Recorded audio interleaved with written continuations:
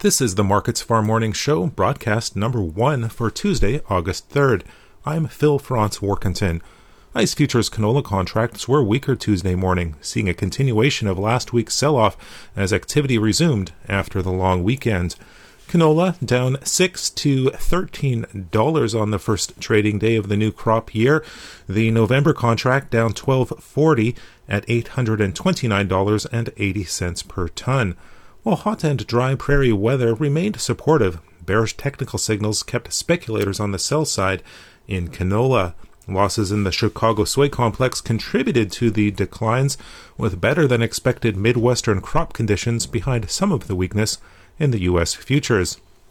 In addition to the ongoing drought worries, though, canola did find some support from early weakness in the Canadian dollar.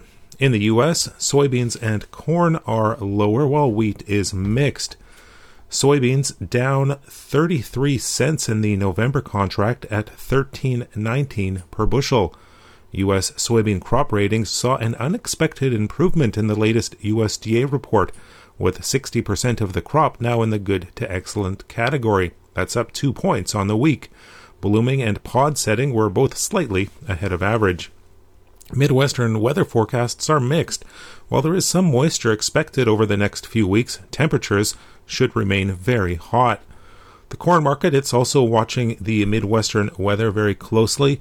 The September contract down 4 cents at $5.54 per bushel. Crop ratings for U.S. corn dipped a bit on the week with 62% good to excellent. That's down 2 points. Wheat futures are mixed in early trade, seeing some consolidation after rallying sharply higher yesterday. Minneapolis spring wheat down 5 cents in the September contract at $9.17 per bushel. Kansas City up 2 cents in September at $7.06 per bushel. And Chicago wheat down a penny in September at $7.29 per bushel.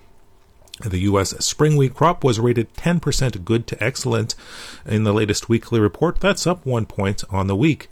The harvest is underway, running well ahead of normal, with 17% of the U.S. spring wheat crop already off the fields. The winter wheat harvest is 91% done. That compares with the average of 86% for this time of year. That's a look at the ICE futures and U.S. markets for Tuesday, August 3rd. In Winnipeg, for Markets Farm, I'm Phil Franz Warkentin.